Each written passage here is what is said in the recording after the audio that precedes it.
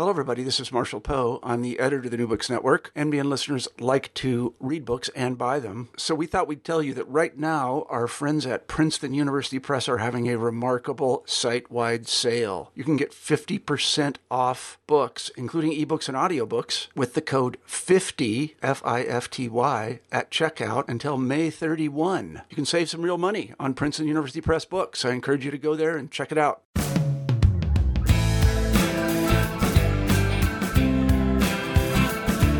Welcome to New Books in American Studies, a channel of the vast and diverse New Books Network. I'm your host, Michael Amico. And today we'll be talking with the editor of The War Outside My Window, the Civil War Diary of Leroy Wiley Gresham, 1860 to 1865. Editor Janet Elizabeth Kuhn also transcribed and annotated the diary, which is published by Savas Beatty.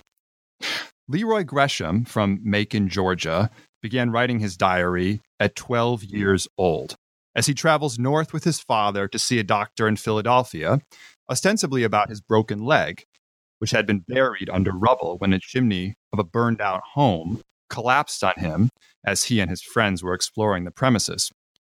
Leroy returns from Philadelphia to Georgia and writes daily, most often from a reclined position, but full of good humor, acid wit, and snark about the goings-on of the home, his family, slaves, people who pass through town in the house, what he reads in the newspapers and in many, many novels, as around him the war proceeds and he cheers for the Confederacy, until finally it comes to an end when he also, coincidentally or perhaps not, dies at the age of 17.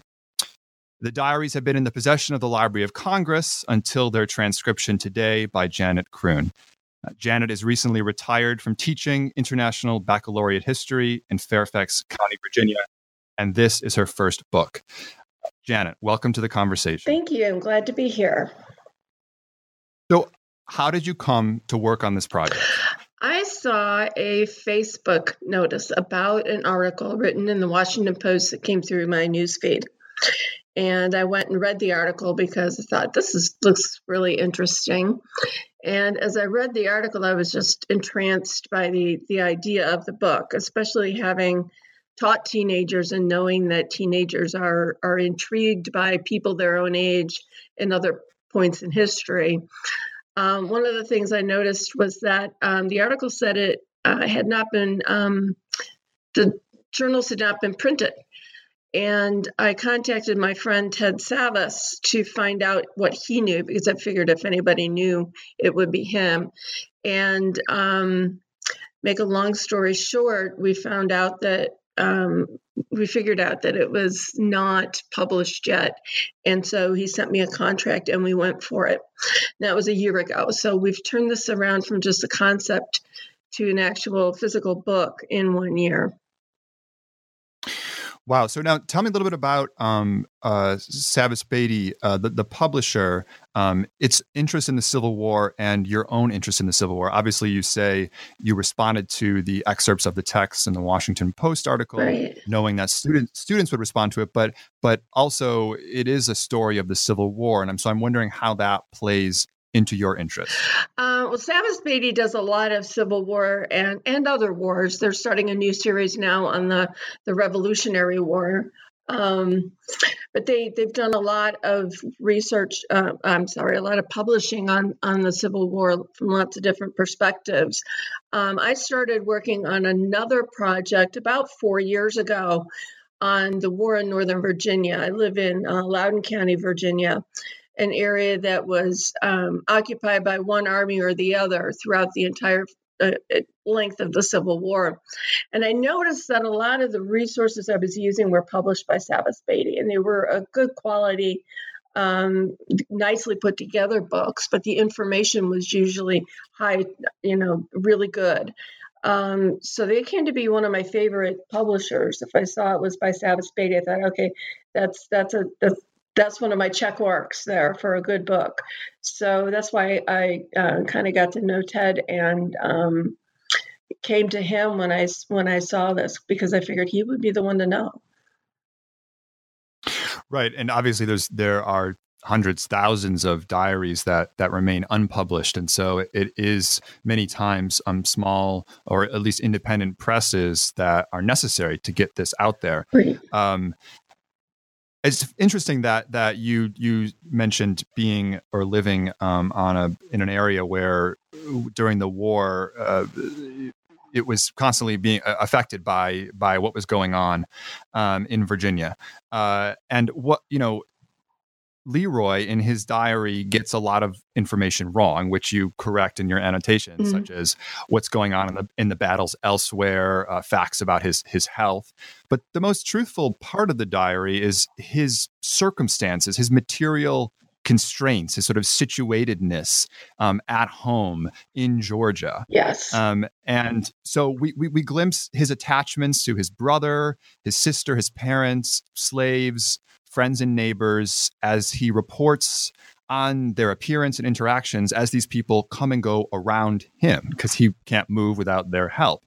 So I'm interested in the family around him, and you begin the book by offering a very detailed family and friends biographical chart that you obviously spent a lot of time constructing. Yes. These are the people who pass through, who he mentions only briefly, that are interacting with and tending to him. So how important was it to flesh out those people, and what was that process like? That process actually it took a lot of time, almost as much time as the transcription did, to figure out who these people were, because he knew who they were, so he didn't have to explain who Mrs. Whittle was, but I had to figure out who she was. The same with cousin Sarah or Aunt Eliza. They played an important role, but when I started with Ancestry.com and started branching out literally into the family, at one point we had something like 50-some women who had the name either Eliza or Elizabeth, many of whom were aunts. So I had to figure out which one was which took more delving into, and so you'd have to wait for Ancestry to pop things up. There were people who were important to him that had odd names, like Uncle Link or Cousin Jenks, and so it was by happenstance going through Ancestry that I was able to figure those connections out. Knowing who the people were in the community was also important because the family was well connected.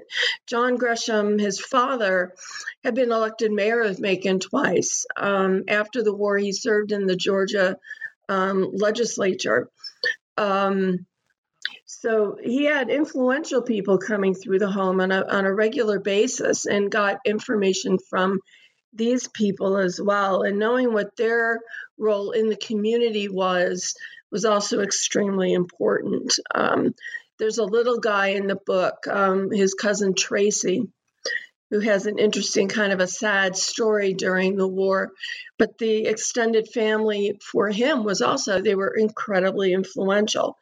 So knowing all of that gives the people that come in and out of Leroy's life a lot more depth. You know more about them, and you're able to get a better sense of where he's situated socially in Macon.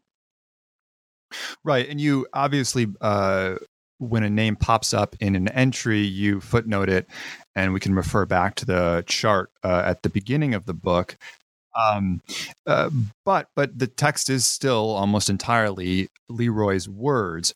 And so as a researcher, as a historian myself, you start with the subject's words, and then you move outward from those, as you did, in terms of at least figuring out who these people are that are walking around him and that he's referencing. However, we don't have access to some of what may be other sources in this story. So how did you imagine the life of these people after identifying them? How did you imagine their life? were there other letters or other sources that you found that these people wrote that helped to give you information in terms of imagining the scene around Leroy? I did. There was a book. One of his his mother's only sister, as a matter of fact. She had a couple sisters who died in infancy, but the only one who lived to adulthood and had two children that were relatively close to Leroy's age. There's a book that contains letters written between her and her husband when her husband would have been Edgeworth Bird went off to war. And reading those letters gave the family a greater context. People in the extended family I found were very concerned for Leroy and his health. They knew he was very sick. And even when he was away at war, Uncle Edge, who is as Leroy refers to him, wanted to know how Leroy was doing. It gave me other insight to his grandmother. He only had one existing grandparent at that time, and other people within the family. One of his uncles, for example, is captured and is a prisoner of war, and I got a little bit more information on that from this other source. So we were able to kind of integrate that into some of the footnotes and also into Dramatis Personae, which you're referring to at the beginning. Right. And now we're just obviously setting the scene for our listeners. So there are all these people that are coming by, and you say a lot of them also were curious and cared for Leroy's health. Mm-hmm. I mentioned in the opening that his leg was injured when he was younger, and his father brought him north to see a doctor in Philadelphia. And it was probably at this time or soon after that the doctors and the parents realized that Leroy is probably suffering from something beyond the physical trauma of bricks falling on his leg. Yes. And the other huge component of this diary and of the work that you and others have done is to identify possibly what the condition from which he was suffering.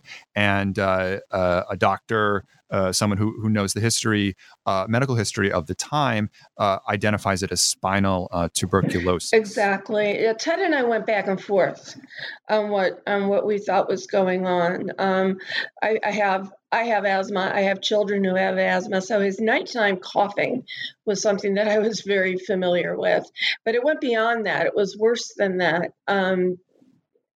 He was getting no relief, and he had other kinds of pains, other kinds of issues. Even on the Library of Congress page, they assumed that he had some sort of unknown illness that had not been diagnosed at the time, and they thought the problems on his back were more from bed sores, but they weren't. And Dr. Dennis Rosbach was able to look at basically what I did is I typed out his medical records and said, these are his complaints, his symptoms, the medications, and the medications that they put this kid on, we like to refer to as pharmaceutical roulette. I mean, it was very strong medications they put him on. Mostly, it seems, for pain relief. But just to clarify, so you say you typed out his medical record. You basically created a medical record, correct? I did. You basically brought together all the references across the number of years in the diary that he makes to things he was given to help him feel better, and the physical complaints. Right. So you put that all together so that we can see it. So that was so Dr. Rosbach could see that without having to filter through all the other wider range of information on battles and campaigns and media and visits and all the other things that go on in this multi-layered book. So I just pulled out that segment of it for him. And he was able to go through lots of his sources from the time period and came up with the diagnosis of the spinal tuberculosis, which I didn't even know existed. I thought tuberculosis was just a lung disease, but it was much more complicated, much more horrific than that. Right. And what's so interesting is that we can be more precise in identifying probably or most likely what he was suffering from. But there still is, as we all suffer from things today, the question of of where the pain is coming from and why is it painful one moment and not painful another. And so it in some ways, this one story that comes through for me in reading this diary is that even when we know the quote unquote answers, that pain is never completely localizable. Exactly. You know, the experience of pain happens through so many other factors, including what people are saying about us, including what we're reading that may have no direct bearing on our health, yet certainly we begin to associate with it. And of course, what he is reading about in the newspapers when they do come through, or the Telegraph, are the battles that are going on in the war. Right. And so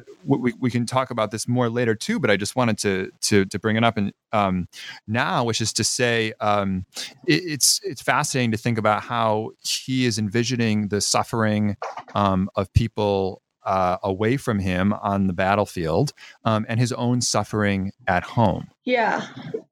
And he has quite a few people that he worries about. Some of his relatives, two of his uncles are killed. A couple of them are injured. He said after Antietam, I believe it was Antietam, that everybody he knows who was in that battle was hurt in one way, shape, or form. They were either killed or injured. And he just can't imagine that kind of course, that was the bloodiest single day in American history in warfare. He can't imagine it. But he does read about all these different things that come through. And one thing that you notice, and several people have mentioned to me who have pre-read the book, the war seems to keep him alive. It keeps him interested because he does not know that he's dying until the very end. His parents did not tell him, which as a parent, I can kind of understand. They didn't want him to give up hope. They wanted to keep him going. And his interest in the war and what was happening around him gave him something to be interested in. So when the war's over, that's when he really goes into a deep decline. Right, exactly, and you could see his passages in his diary get longer as the war gets closer to home, and of course because there's more to write about, but also one would think, at least I did, that he is using words and writing as a way to manage his feelings. Exactly. And as a teacher, it was fascinating for me to watch a boy who's 12 at the beginning and then 17 at the end to watch his intellectual growth and his ability to look at a situation and analyze it and make projections that are logical, to sometimes disagree with his father. He adored his father. But sometimes he will write in his diary, I don't agree with what he thinks, and this is what I think. And to see that was really wonderful for me, to go from, again, someone who's 12 and writes very simply at the beginning, very descriptive, this is what I see, this is what I hear, to this is what I think is going to happen, to project outwards, is something that older teens are capable of doing much easier than younger teens are. And he was, on that level, extremely bright. Right, which obviously also is a function of him reading all the time, since there's not much else to do in terms of being in a reclined position. Because his leg never healed, he was never able to walk around by himself fully. And so the family had a wagon built, and a slave was tasked with bringing him around the yard, the house, and into town. And of course, the family would take the wagon and him into town as well. But there's no other activities for him in terms of being on his feet, and so reading novels is a huge part of his day, and no doubt he's gaining a lot of vocabulary, but also exposing himself to ways of thinking and formulating thoughts in words that are affecting the development of his thought and writing over time. Can you talk a little bit about these many, many novels that are referenced that he reads? Oh my goodness. He reads everything from Shakespeare to everything by Scott. Scott was the author of the Walter era Scott. in the South. Yes. He reads a number of things that I actually have, popular books that I have read from the time period, just to get a sense for what these kinds of stories were. And they were the tearjerker kinds. And there's one that his aunt recommends to him when they're visiting, the one trip that he makes. The family all goes to see his grandmother in Athens, Georgia, and one of his aunts recommends a book to him, and his mother and the aunt said, "Oh, this one made me cry," and he's like, "Yeah, right." Well, it was more of a tearjerker, romantic kind of thing that wouldn't appeal to a teenage boy quite as much. But he read it and said it was okay, and so he read. The Old Curiosity Shop. He read books about travel. He read a lot of religious work. The family was heavily involved in the Presbyterian Church. So every Sunday, he either read in the Bible itself, he does that later in his life, or he reads Sunday school books to keep with the Sunday theme, because he couldn't go to church with the family. So he does a good job of reading biographies. There was a biography of Washington that he got his younger sister Minnie to read. He just read anything and everything he could get, including newspapers, which had to be mailed, which could be a problem because the mail could be cut. And he gives you a critique of the different, what we would today call embedded reporters, who were actually soldiers that would write under an assumed name for a particular newspaper. And he had his favorites there. He lets you know what he thinks about politics, about the different generals. Later, he'll tell you, well, this campaign was totally messed up and not done right. So he comes to have a pretty good understanding of what's happening around him through all the reading that he does do. So I want to return basically to his being separate from what he's reading about. So as we say, most of his reading is about the war or novels that are set and taking place elsewhere in time and space. And so I'm really interested in that sort of disjunction between where he is and his material constraints and his imagination and his trying to figure out what's going on and then making judgments about whether people are accurately reporting or whether something did or did not happen. And then we also have to remember that people around him are dying and suffering for reasons that don't have to do with a battle. So there's illnesses that go around, and people there's a lot of reasons people died in the 19th century, and so yet we still don't know exactly all the causes with those. More so with Leroy, because he is, and this is another distinguishing feature of this diary, is his remarking upon his symptoms and treatment throughout. But nonetheless, there is a sort of a separation between what is going on elsewhere and what is going on at home in terms of the war elsewhere and his daily life at home. In fact, the family really does a lot not to be part of the war, on the battlefield. And it's not till the end where Thomas, Leroy's brother, has to enroll, and even his father has to as well. But they really do a lot to avoid that, and obviously that's because of their class status, and that which factors into their experience of the war. So, can you talk a little bit about how their status in the community shaped their place in the war? They had, I think, a kind of unique position. His father, he was trained as an attorney, but didn't care for the law. They had 2 plantations that they owned in Houston County, which, not being from Georgia, I had to find out that it wasn't Houston, Texas they were talking about, but Houston County, Georgia, which is the county south of where Macon is and Bibb. And with that, he was able to grow cotton, of course, and he became the president and the manager of the Macon Manufacturing Company, which produced cotton fabrics.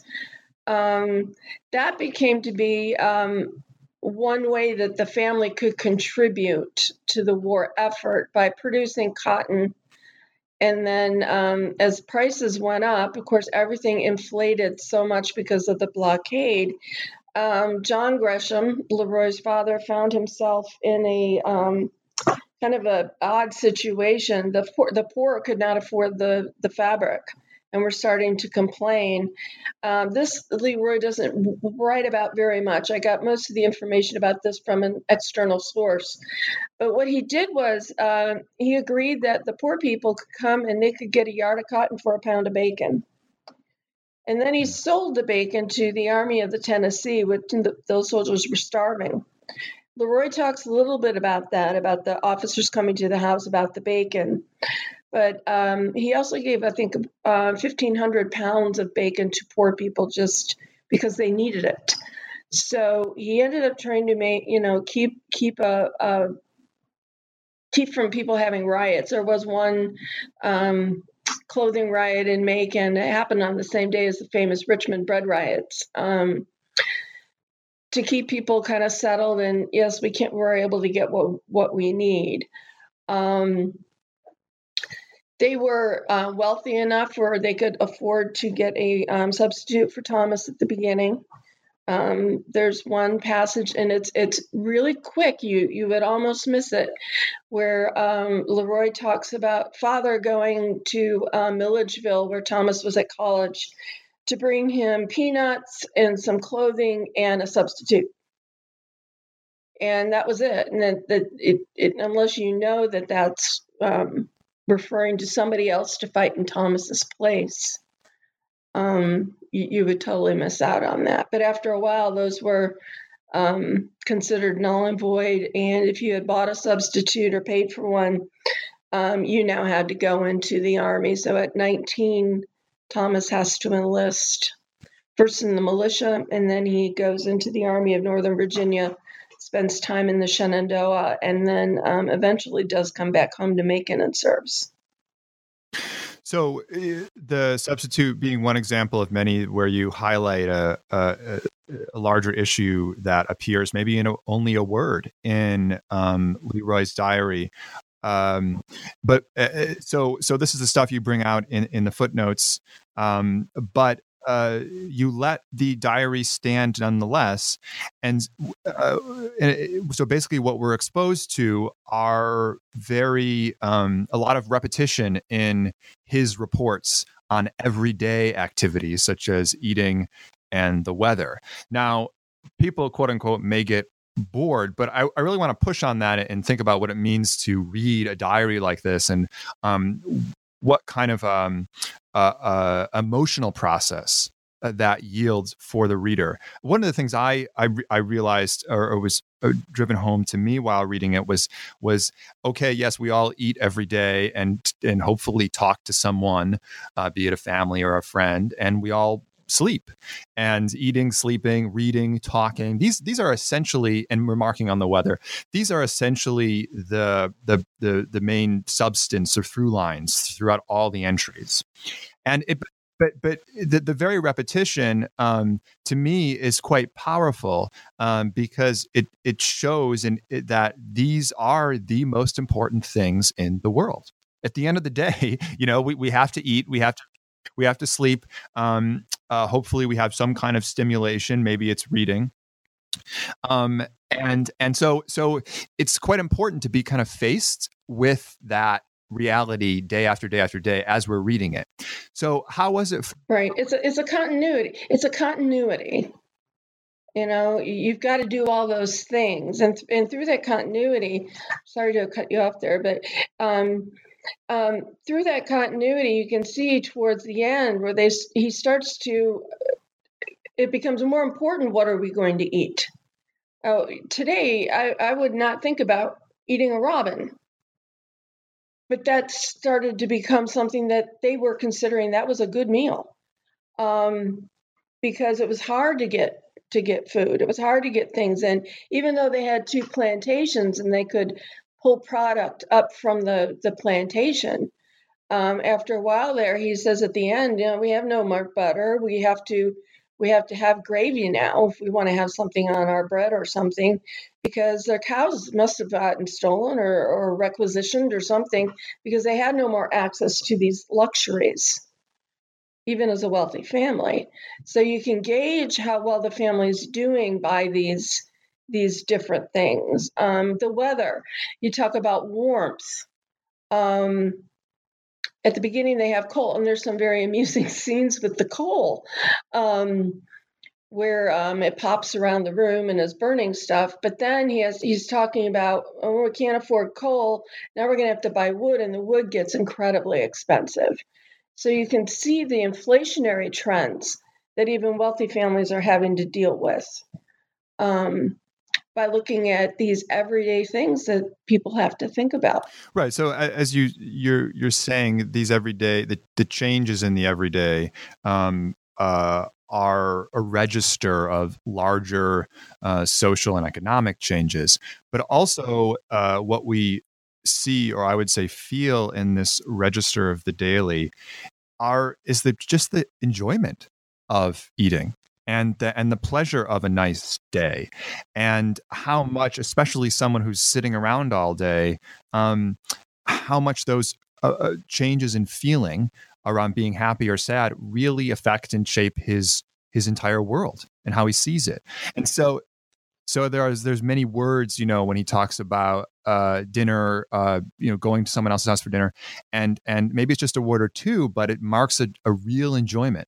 That when you get right down to it, that's what was most important in his life, as it is for many people today. That when you can actually sit down and enjoy a meal, and that those bursts of joy, I feel, are hard won as a reader, because we're not used to just thinking about that as an experience in and of itself without analyzing it. But it's there, and it's presented in a way that really forces you to come to grips with that. Yeah, one of the editing choices that we did make to kind of, because you do say it is repetitive, is that for about 2 or 3 years, you recorded 3 times a day the temperature. And we thought that was a little bit much.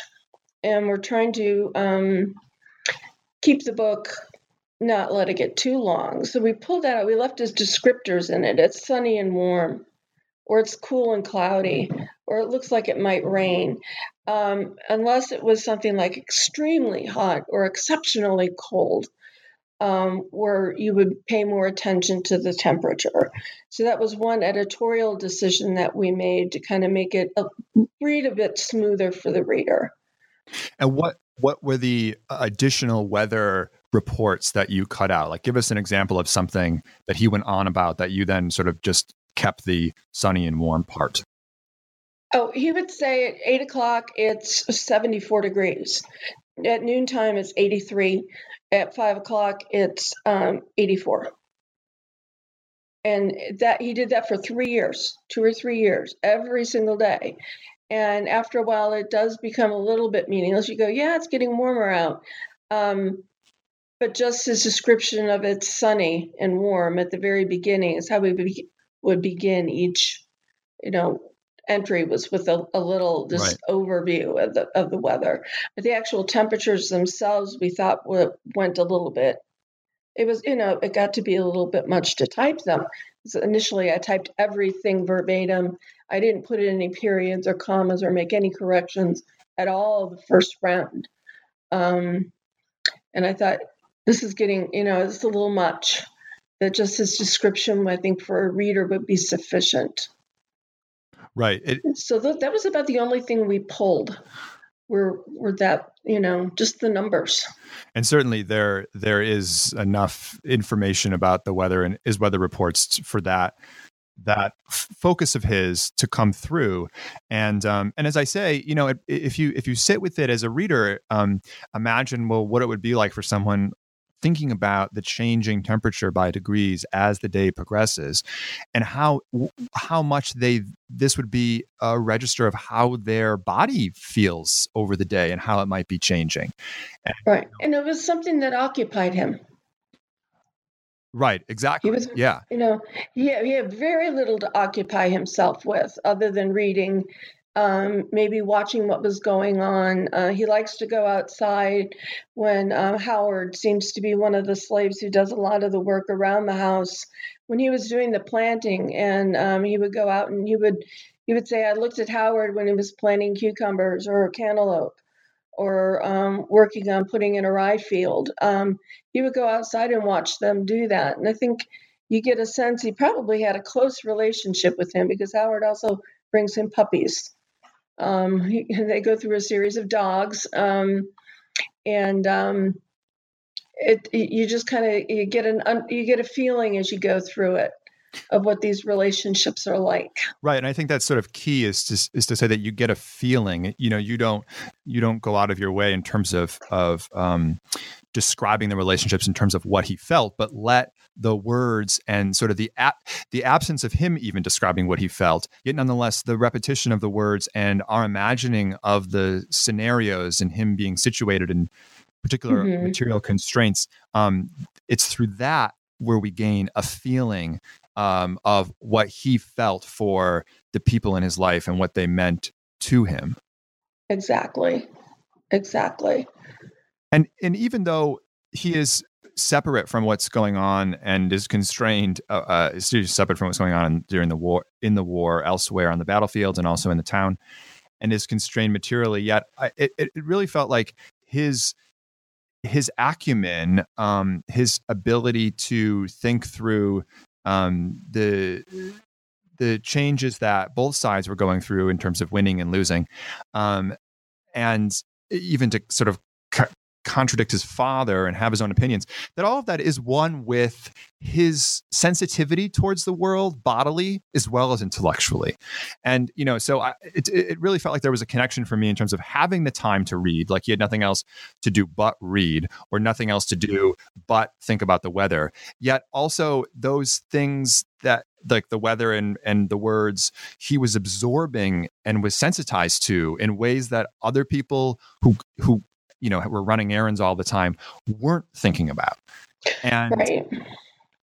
And so to me, it felt like that's what was sort of opening him up to the world in ways that a more strictly intellectual analysis by someone who gets around like a reporter may not have. Exactly. And he's also relatively young too. So to have the kind of understanding that you're talking about is what makes this such an appealing read for people. We don't have very many young men who wrote diaries like this. That's why Ted was so astounded that no one had picked this up and gone with it before. There are other journals, there are other diaries out there. Some of them are very well known, but those were all adults. They were either involved in the war as soldiers or involved in the war due to their close social standing. Somebody like Mary Chestnut, who was friends with Verena Davis, for example. Her diary is a very famous one. This one is a little bit, it's different. It's separate, that you've brought up a couple of times. And I think his separateness allows him to do a little bit of analysis and to think about things and say, we've got problems in the Confederacy. If we don't change this, then we're really going to have a very hard time. And he gets critical very early on, I thought, which, again, I thought was interesting and very insightful for someone so young. Right. There's the end of the book. You include a letter written by his mother after Leroy's death to her sister. And in it, she says, quote, the contemplative life he led and the holy instincts of a pure nature unsoiled by contact with the world had ripened his judgment, and he was capable of advising many older than himself. End quote. So you see that even she's recognizing and putting it in different words than I had, but that from his separateness, he is able to see things in a different light, to separate out possibilities that other people may just conflate to get through the day. True. I think that's very true. And I think also his humor is located in that ability to to sort of sit back and contemplate. He's able to laugh about stuff because he is lying recumbent in a way that again allows him to see different combinations of possibilities, and that and maybe that that we're all mortal. And I think it's some deeper level that's also informing his humor. Can you talk a little bit about the humor? I mean, I mentioned at the beginning he's sometimes very snarky and has quite an acid wit about him. Oh yes, he does. There's one scene where people are talking about his health, and he found out that people were saying, well, if he only tried harder, he would be able to walk. And his response was, I could see my own high school students and the expletives that they would use. And he just picks out this whole string, writes this real long one word, sentence word, that it's nonsensical, but you can feel his anger, but a sense of humor as well coming out in it. He finds out that Belgium has recognized the Confederacy, and that's so significant. He writes the word Belgium backwards. There were things that we had to kind of puzzle over a little bit. What does he really mean by that? But he does. He has a good sense of humor, and seems to laugh a lot despite everything. Right. In fact, one of the things he writes again and again and again is the phrase "saw off my leg," and it's I was reading elsewhere that and I don't know if this is true or not, but I found a 19th century reference to the phrase "saw off my leg" as a quote unquote Roman expression said in reference to a good joke. Now, of course, "saw off my leg" has everything to do with his own leg and how it pains him, and if he would just get rid of it, the pain would be over. But if there is a reference in there to a joke or making a joke, it makes even more sense of it that he's so aware of the contingencies of life, and that it could have been anyone who is suffering from what he's suffering from, as far as he knows, and he's guessing about what's going on the battlefield, and many times end sentences with a kind of exasperation, like, "Well, what do I know?" or "Who knows?" or "Well, that's going to be a blunder." Some kind of emotional expletive that's attached to, and sometimes he uses, "Well, saw off my leg," So again, the humor is embedded in his ability to see the distance between that everything is not inevitable, and that there is things could go either way. Right, and he does it that towards the end. At the beginning, he thinks Jefferson Davis is wonderful. Oh, I couldn't have been a better pick for our president. And at the end, he's incredibly critical, and like you said, snarky about things and decisions that he makes. One of his favorite generals is Joe Johnston. And when he was pulled before Atlanta, he thought this is the most horrible decision, and it's based on personality and how Jefferson Davis is making a big mistake, and ego is a terrible thing. And so he understands because he's hearing from all levels of society. He's hearing things that allow him to make these very what's the word I'm looking for here? These pointed, having trouble with this. Like a pointed, like a barb or an attack, yeah, or but some kind of critique. on mark. It's very on mark, and any historian would tell you that he's correct. That there were personality disputes between Jefferson Davis and certain people, and Joe Johnston was one of them. So it was a personality thing. Keeping Braxton Bragg on was a personality thing. During Vicksburg, he's like, Pemberton would be better off in New Guinea than he is in Vicksburg right now. So he has a very insightful understanding of all these intricacies about these personalities of people he's never even met.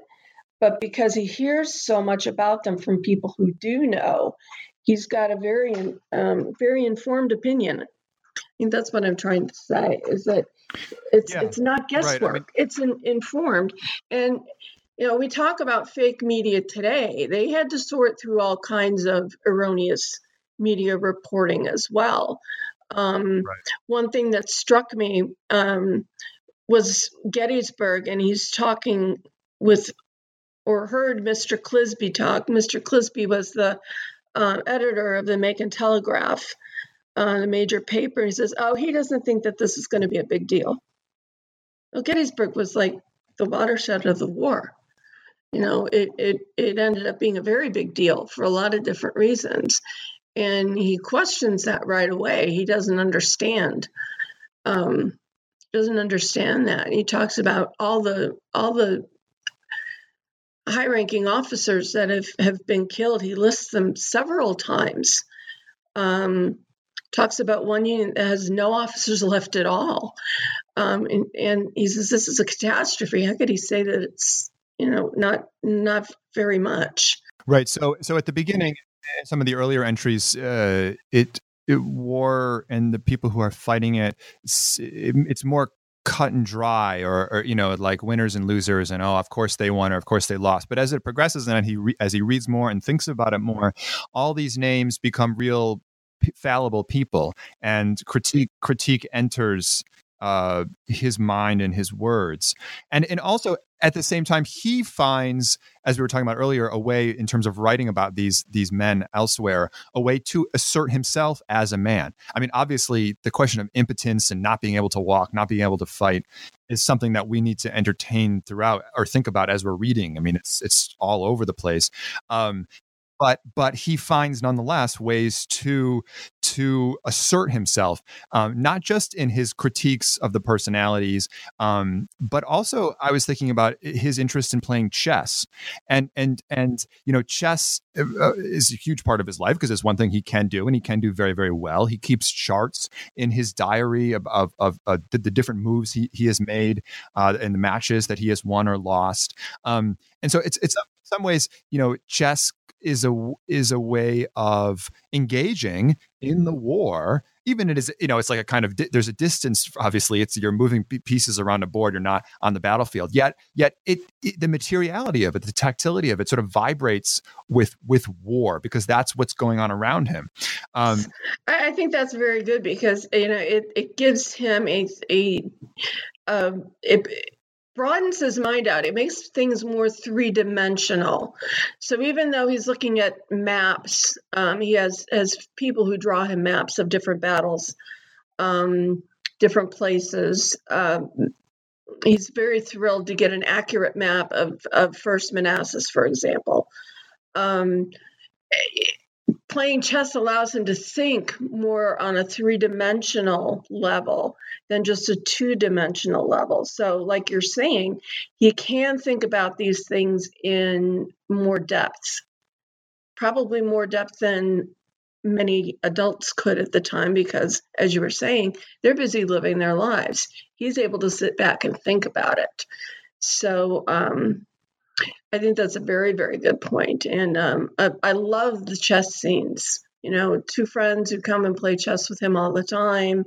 He gets into playing chess and actually is playing with one of the women in the neighborhood, one of the moms in the neighborhood, and she's actually quite good. And he was surprised by this, and they start playing chess, sending pieces of paper back and forth. I thought, oh my gosh, this is really, really incredible. That was just really struck me. I never would have thought of doing that. I'm not a very good chess player either, but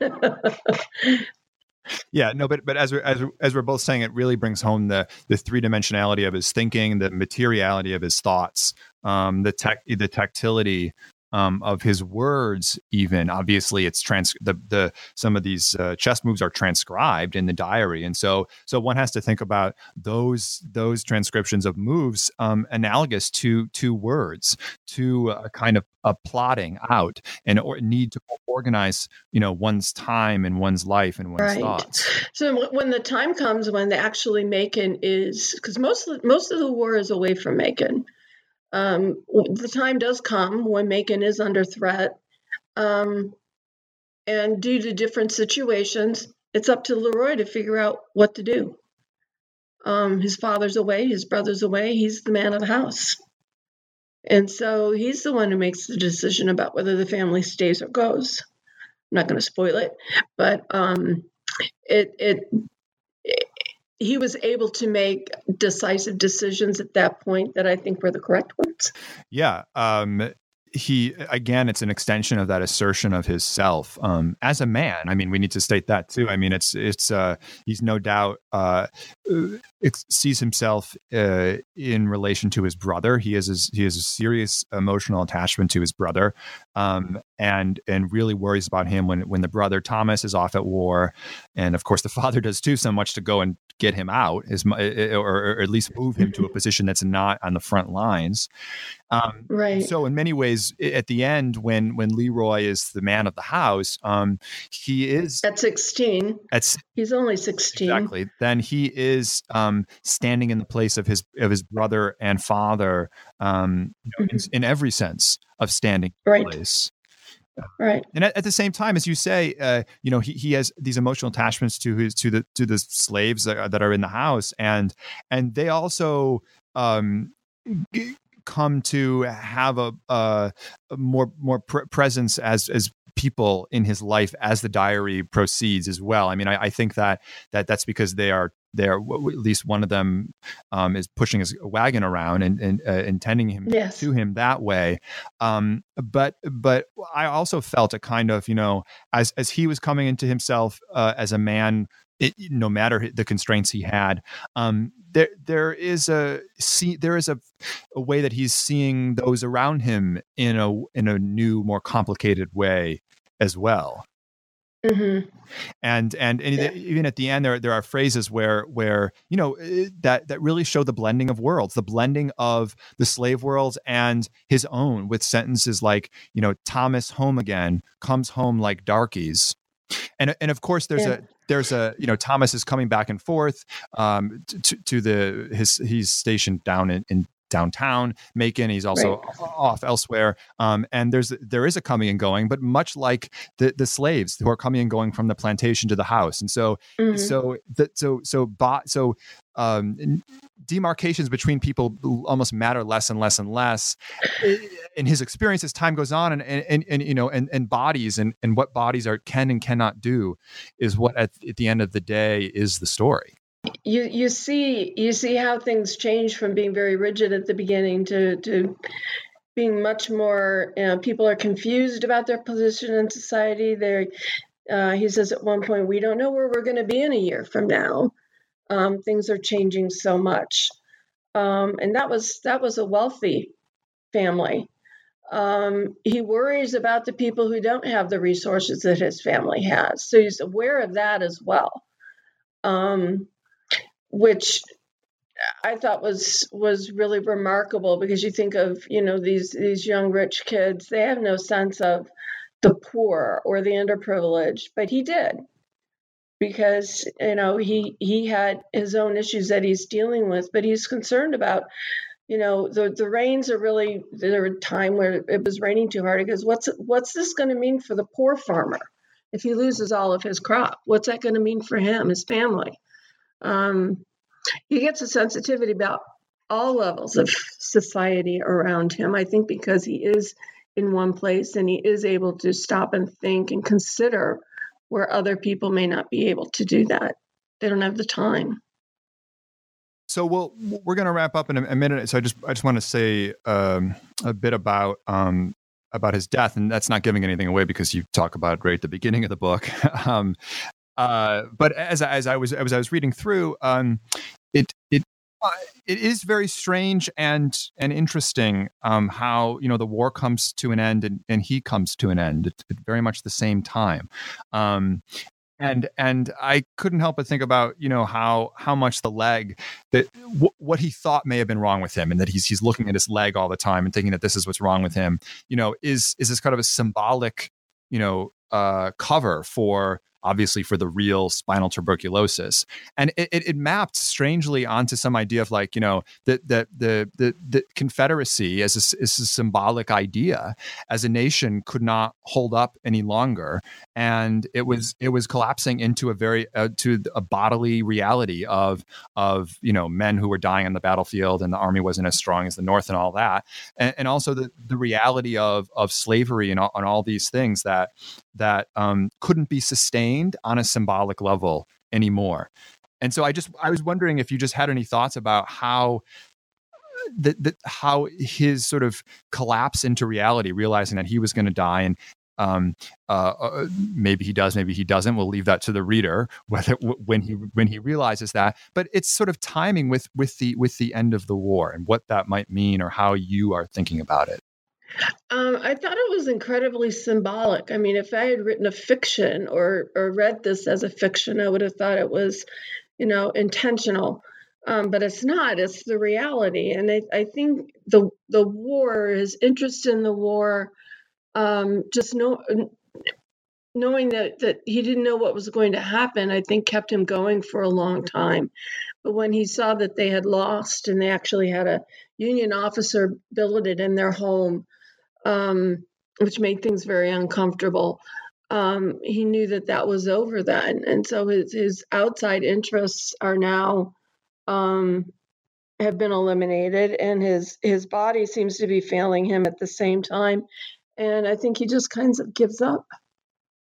Right. Yeah. All explanations fail. I mean, other than whatever the reality was of his bodily suffering. Right. Everything changes. The slaves start leaving one by one. Two of them eventually stay on. His mother has to bring somebody up from the plantation to do the cooking and this, that, and the other thing. And he sees that there's going to be a whole lot of change. It's going to be very, very different. And he's starting to not recognize things. Right. Yeah, it is affecting his mind. Which a lot of people went through that. You can look at the world and say, this is not the same world I grew up in. And that was their reality. And he lets go at that point. So we did notice reading the transcribed pieces that the last, I want to say the last 4 pages, but in the book that doesn't mean much. We do note where his mother starts writing for him. Right. Because the handwriting significantly changes. And Ted and I went back and forth. This is how we would write an E, and this is the way she's writing an E. And back and forth like that to figure out when his last actual entry was. And it was a couple of weeks before he died. And then it just stops with I am, and then you can't read the word. And we had to figure out how to read what word is that. We went back and forth on that for quite some time. It's such a, again, if you were writing a novel, you would end that way too. It's so strangely on point in terms of truth. This ending of I am, and then I think, there's no adjective, there's no description, there's no analysis. It's just, this I am at the end. And then a word that's very difficult to. Is it perhaps? Is that? Yeah, that's what we came up with. We came up with a lot of different options, but then being able to magnify it and then mess around with it in, some programming to change the contrast on it. We came up with perhaps. When his mother wrote, her pen skips. So sometimes the ink doesn't embed all the way, but you can see where the nib line was. And that's what happens there, because she's, taking dictation basically. And I think he says, I am perhaps dying. It's such a wonderful image of historical research to close our interview on as well. Just looking closely with the technology we have in terms of reproduction and blowing up handwriting from 150 years ago, and guessing I am perhaps the word perhaps too has that it has is sort of a undefinableness to it as well. I mean, it's saying something is yet to be decided, and here we are really trying to contemplate and sitting with that sort of instability, and that's where we end. And I think one of the greatest things about the piece as a whole is the modeling of a sort of contemplative being in the world that, yes, is underwritten by immense pain, but that's very much on the surface. It's not being hidden. Yet, as we've just been discussing, it really opens up onto a way of looking at the world that slows us down, and we begin to see things in ways that are much more complicated and truthful and realistic. So I thank you, Janet, for your time. The book. Oh, you're very welcome. The book is The War Outside My Window, The Civil War Diary of Leroy Wiley Gresham, 1860 to 1865. Thank you very much, Janet.